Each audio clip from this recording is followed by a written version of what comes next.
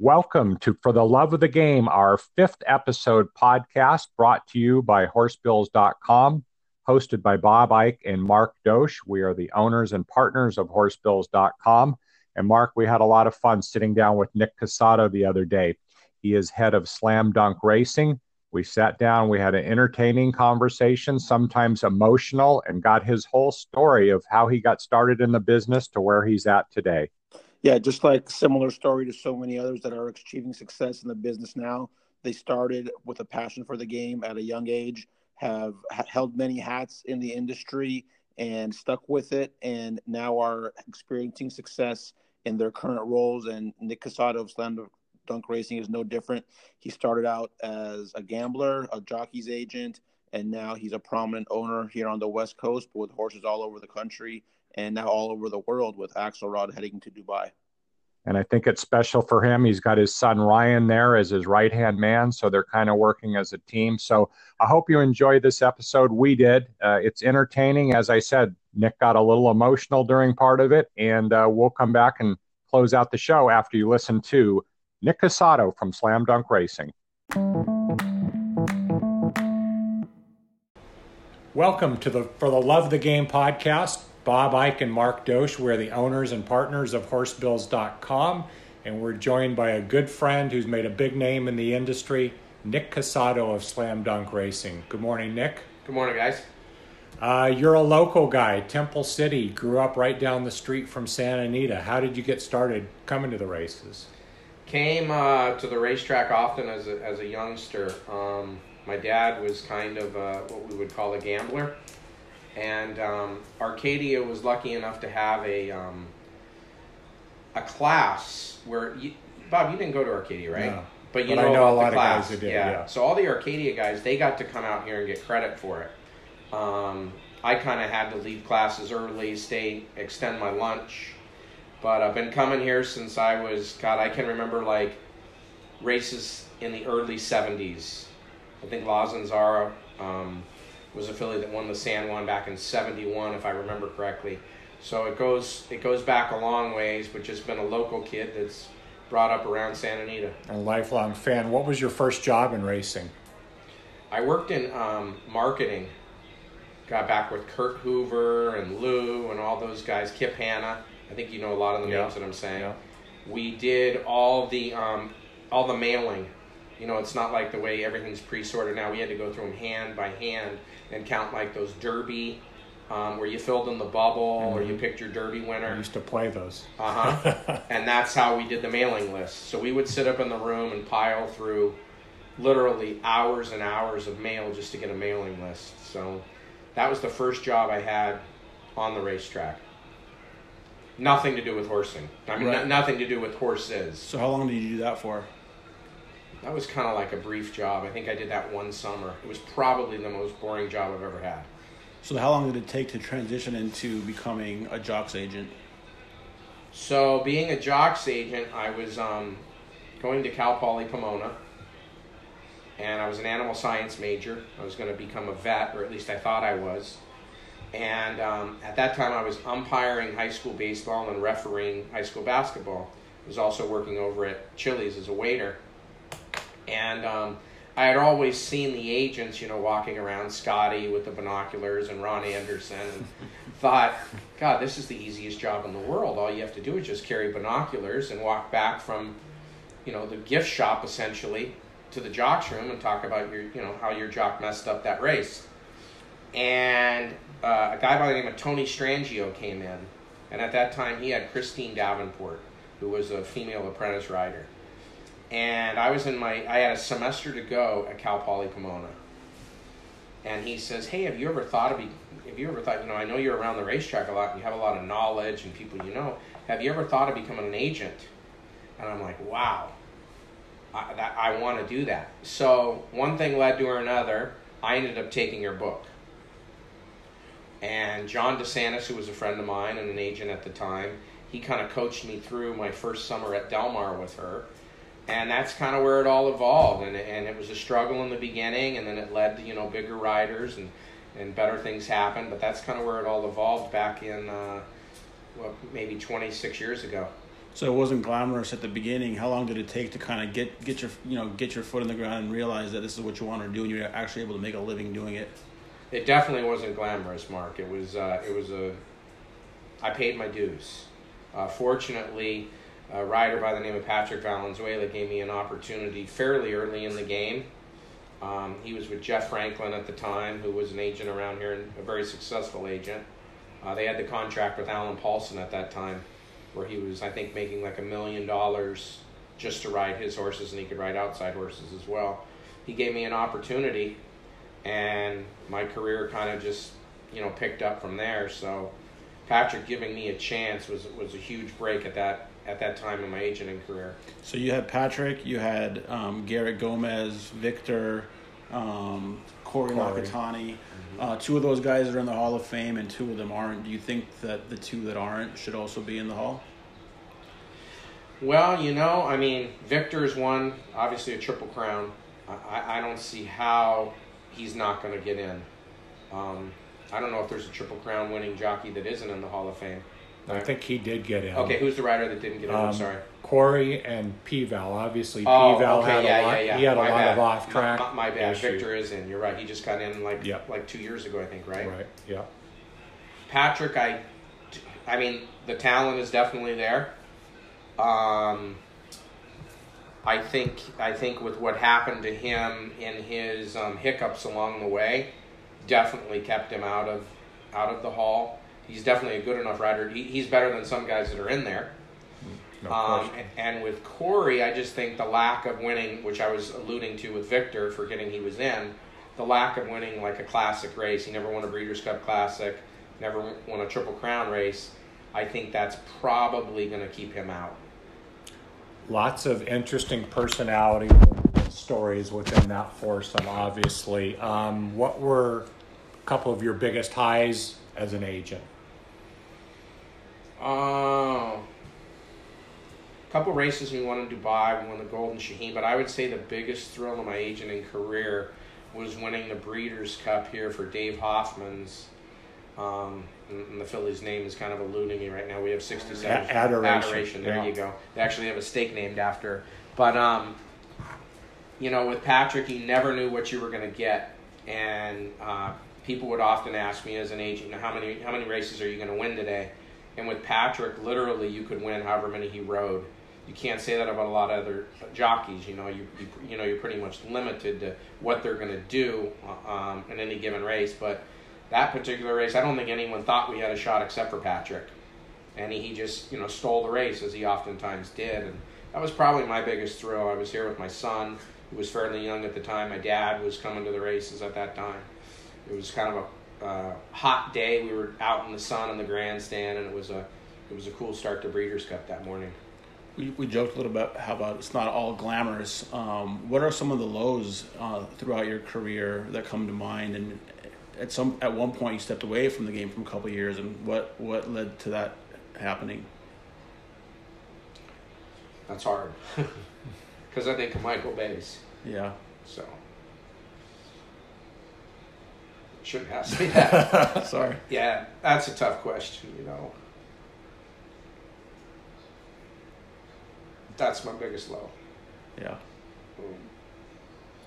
Coming back into the game, now as head of Slam Dunk Racing, you've done the Jocks agent thing. You've cashed a couple nice bets, which we might talk about in a minute. But what drives your passion for staying in this game and being such a big part of it? You just said it, the passion. I grew up around it. Always wanted to be a basketball player, but I was physically challenged. As far as I didn't have your length, Bob. Basketball's always been my number one sport. But growing up around racing, it's just, it's in your blood. And as you both know, you come around here on a daily basis, and it gets into your bloodstream. It's hard to get it out. And when I left for the brief period, I kind of I didn't really take a big step away from the game because I was only probably gone about 6 months.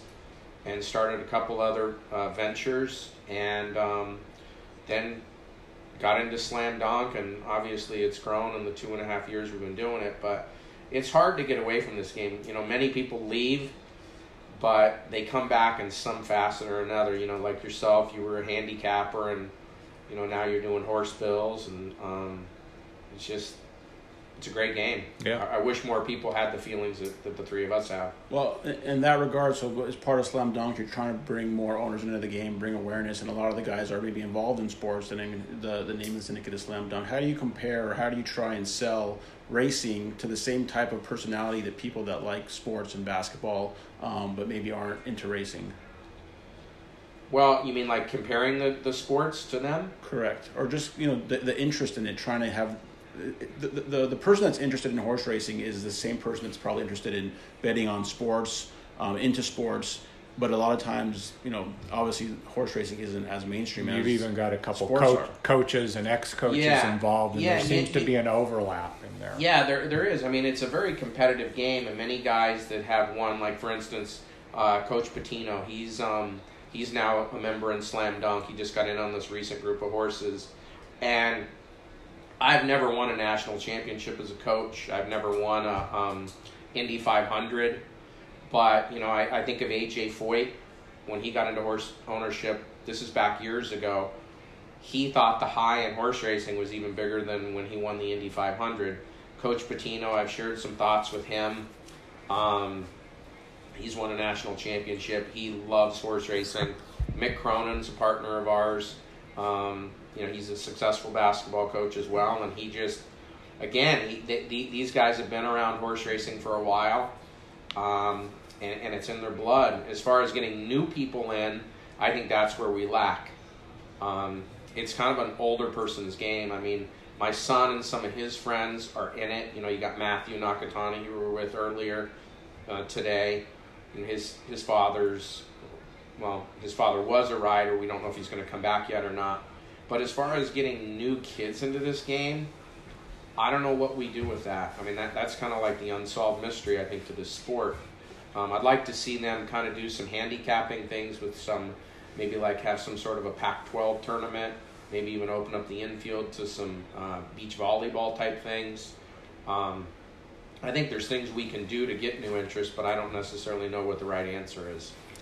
When you started Slam Dunk, I don't want to say a hobby because we've thrown that word around today a little bit, like nothing in this game is a hobby. But did you ever envision that it would grow to the point where you have now 20 plus some horses and, a string of partners? I mean, did you ever envision it was going to get to this point?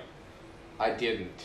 I thought we might get about 6 or 7 guys in. And when we started, that was about how many we had in. And I thought we might get up to maybe 10 or a dozen horses. And the next thing I know, I look up, and I was even saying to Ryan just about 2 months ago, what do you think the number is on horses we have? And he goes, God, I think it's, probably about mid-50s. And as it turned out, it was 67 at that time. I'm sick. I shouldn't have this many horses. I definitely have too many myself. I mean, I have 9 brood mares. But again, it's like, it's pedal to the metal for me, and sometimes I have to take a step back, and he keeps me in line as far as not extending myself too far, but I've already kind of gotten there, I think. So you've had some really good success over the past year, finding private sales, horses from around the country, horses from Europe. What's kind of your routine as far as finding these horses, the work that goes into it, because it doesn't just happen magically. There is a skill to it, and a lot of people can figure it out because people spend a lot of money with no success, but you've been able to find the right horses and have some success in the last couple of years. Yeah, well, thank you, Mark. I mean, we've been very fortunate, in the first 2.5 years. I think what I would probably attribute a lot of it to is when I was an agent, I got to cultivate a lot of relationships. I got to kind of see different personalities, different people that are successful and those that aren't. And I tried to, when I started Slam Dunk, gravitate to those people, like with buying horses and stuff, that I can trust that I think will do a good job.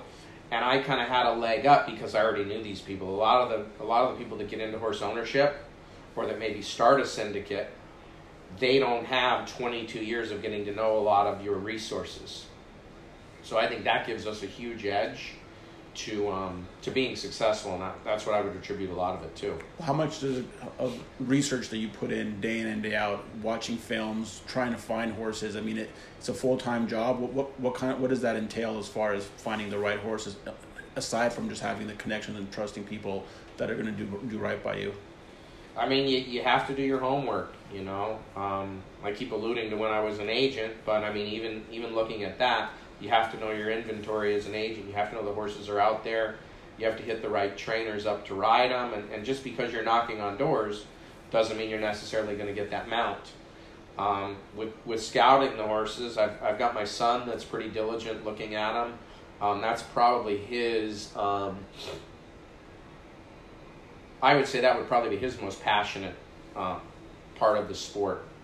Finding new acquisitions and looking, you know, delving through racing forums and finding future entries. Mick Cronin is also constantly bringing horses to my attention. Even during the season? Well, I'm not going to say during the season. Of course, during the season, he's not looking at anything. But, yeah, he would be one of the guys in his spare time when he's not racing up and down the sidelines. He's opening up forums. And, you know, I mean, and I want the partners' involvement. I mean, there's some guys that I haven't even mentioned because there's a fairly long list, and they're even sending me horses.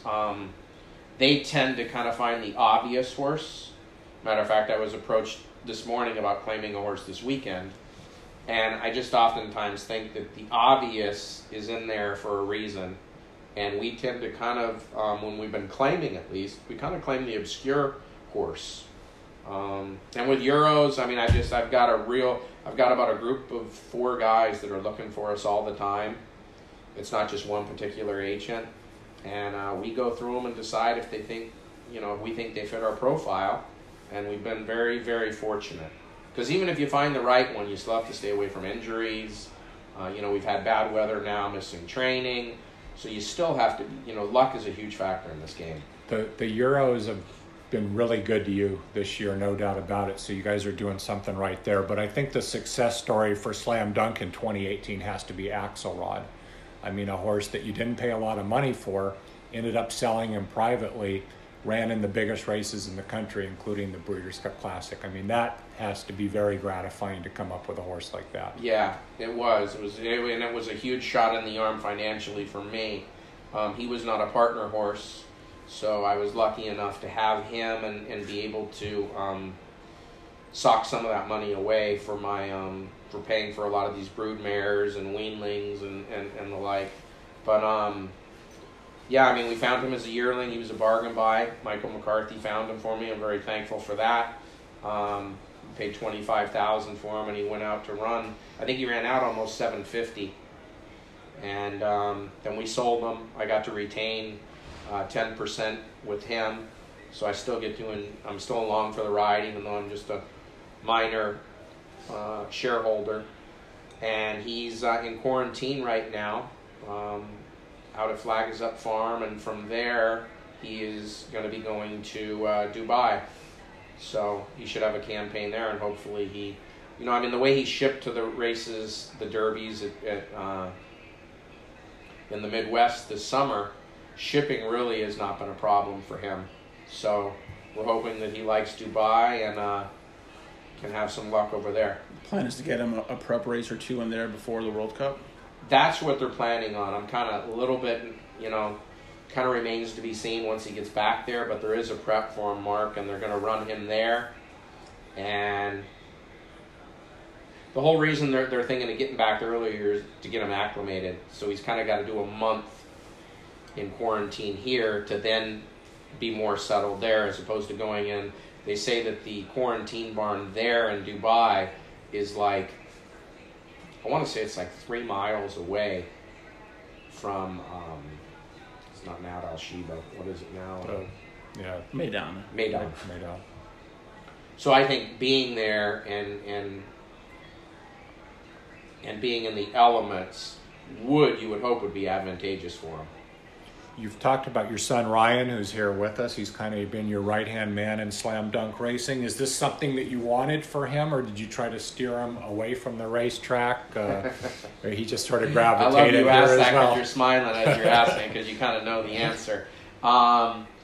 Again, yeah, definitely tried to steer him away. I wanted more for him than horse racing. I think as parents, we all kind of want more for our kids than what we had. But there it is again. You know, it was in his blood. I mean, he's kind of he's got it on both sides. His mother's father was a jockey and then became a trainer, and then he had me running around here as an agent since the time. He had no chance, right? He had no chance to do anything but be in horse racing. And you know, I told him if he finished college, you know, I would do anything I could to help him, whatever his passions were. And now he's been a big help to me. And you know, he's a big driving force to keep me going because this game can really rock you. And he's kind of there to say, come on, Dad, let's pick up the pieces and let's move forward. And he's also there to kind of tame me with my spending sprees, and my overbuying. So he's been a big blessing to slam dunking to me as a father. So you talked about it kind of all started with the gambling, and we've talked before about a lot of times winning a gamble is more exciting than winning a race as an owner. You actually made some headlines and were in kind of the mainstream press last year with a gamble that you made. For people that don't know the story, why don't you kind of lay it out as far as how you came up with Justify and the windfall that came from that kind of information that you were able to acquire? Okay, so it was back, I want to say, early February. I don't remember if I placed a ticket on February 11th or 12th, but I know it was one of those days. And maybe a day or two before that, I saw a horse work here at Santa Anita. And it was obviously a Baffert horse. We all know his saddle towel. So I said, Bob, who was that horse you worked at 7:30? And he goes, that's my Derby winner. And I said, really? I said, well, does he have a name? And he said, yeah, his name's Justify. So I immediately got on the phone to a good friend of mine who used to run the sports book at the Wynn, Johnny Avella, who is now, he's with DraftKings now. So he sets all the lines for most of the sports in Vegas. And he's the first one to always have out a future book line for the Derby and the Oaks. So I call him, and he says, well, Justify, let me get back to you on that. So he sends me a text that says, trained by Baffert, paid a lot of money for him, and is breezing well. I sent back in a text, John, I don't need you to tell me the things he's doing.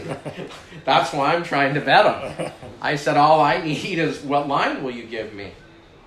And now this is all, again, this is in texting, so it was probably a 15-minute conversation.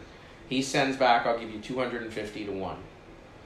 I send back, how can you give me 250 to 1 when you have horses on the board at 300 to 1? You didn't even have him on the board. How are you going to give me less than what you have horses already on there for? So I kind of conned him into giving me 300. Even though, in all honesty, 300 was probably a short price at that time. You're talking February. He hadn't run yet. He hadn't run yet. And he acquiesced and gave me 300 to 1. And we hit a good score. But, you know, if anyone else trains him, or if there's one hiccup along the way, if he misses one race, he doesn't even run in the Derby. So, in retrospect, 300 to 1 was probably an underlay. I mean, it looks like a big score now, but he probably should have been 600 to 1 at the time I bet him. Right. Well, those Derby future bets are generally underlay, and that's why Vegas offers them for suckers that bet Precisely, them. But, yeah. But in this case, it worked out. Now, there was another opportunity to bet him to win the Triple Crown, but you passed up on making even more money. It wasn't enough for you. I didn't think so. It was after I believe it was after he broke his maiden. I'm pretty sure it was, and I reached out to Johnny again, And I got him on American Pharoah too. So he's always, that's why I think he went to lay me 250 on Justify. He was a little gun shy. So you're noted as a sharpster. I wouldn't say that I'm sharp, but I get lucky a lot. So I call him after his maiden victory, and I said, "Okay, what will you lay on this horse to win the Triple Crown?" And he tells me he'd give me 100 to 1.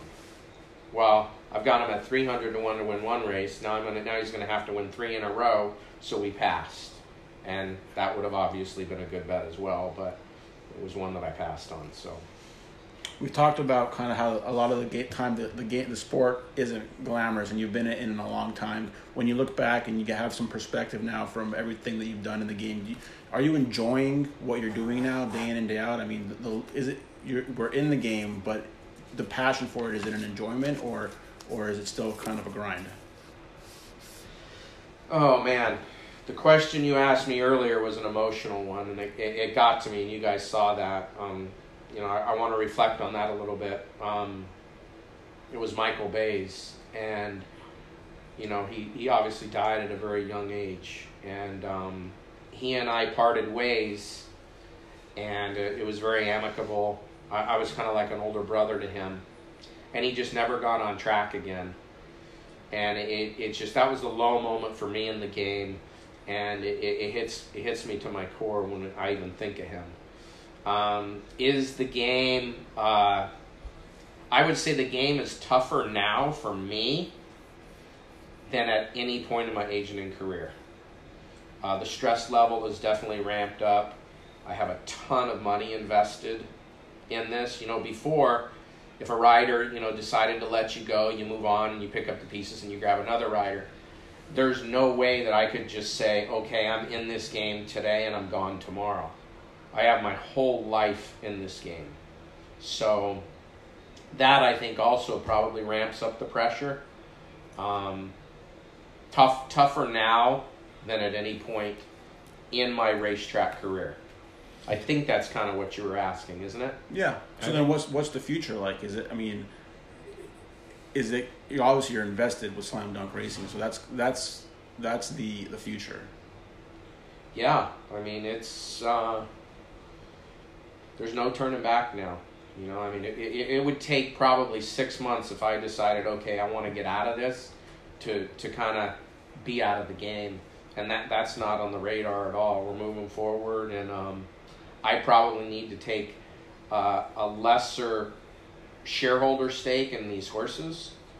I don't need to be taking 25-30% of horses. That's why I'd kind of like to get more and more people involved in the game, so Nick can take a little bit less and I can give my partners a little bit more. But yeah, we're full throttle. Things are going great. I got my son with me. He's helping out, and you guys are doing the books and helping out hugely. We were doing that before, and now you guys have taken that burden off of our shoulders, and we're very thankful for that. Talk about that challenge of the other part of racehorse ownership is the billing and the books and all that, and what kind of challenge that presents for everyone involved. Your partners, the vendors. Yeah, it was just a huge piece of it was a nightmare. I'm not an accountant, and what we've taken on just trying to find the right horses is it's a 60-hour-a-week job. And then when you combine the book work in with it and the accounting and everything, it was just, I was completely overwhelmed, and it was probably taking me a little bit away from doing what my strong suit is finding the horses and getting the guys together. So with you guys doing that for us, it's awesome. And working with the vendors, it's kind of a seamless transition. It keeps us from having to be in constant contact with the vendors. And as you guys know, the bills in this game, we have 67 horses. And someone was asking me the other day, how much mail do you get? And I said, I don't know, we probably get like 5 things a day on horses. And my son's in the background, he's like, 5, Dad? He goes, how about like 35? So all that stuff now goes to you guys. You guys get to look at it. And, that's your strong suit. You guys are set up for all of this. We're not. So It's been a big shot in the arm, and it's helped us out a lot. The good place to close. Appreciate your time, Nick. Appreciate your passion. We call the podcast For the Love of the Game, and you certainly embody every bit of that. So thanks for your time. Continued success with Slam Dunk Racing. Thank you, guys. Appreciate you having me. All right. Well, we hope you enjoyed our interview with Nick Casado. We sure did. And Mark, to close out the show, the big news coming up this weekend, Saturday, Pegasus World Cup Day. We've got the $9 million World Cup Classic, and then, of course, the turf race, which has been added this year for $7 million. Those races were drawn today. And any initial thoughts? Maybe start with the big one, the dirt race. Yeah, sure looks like it's a two-horse race between Accelerate and City of Light, old rivals, getting back together for this big race with the big purse. Accelerate likely going to be his final career start.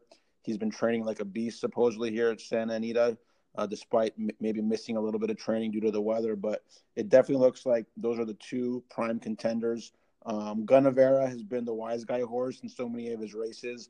It is on his home track at Gulfstream, and the pace should be honest, so he can definitely set up for him coming from way back. But he just seems to always come up a little bit short. So definitely we'll expect him to finish somewhere in the money, but whether or not he can get up for the win is a question mark. And I would definitely lean towards those three. I think those three are probably going to be the top betting choices, but I just don't see these other horses on the same level as they are.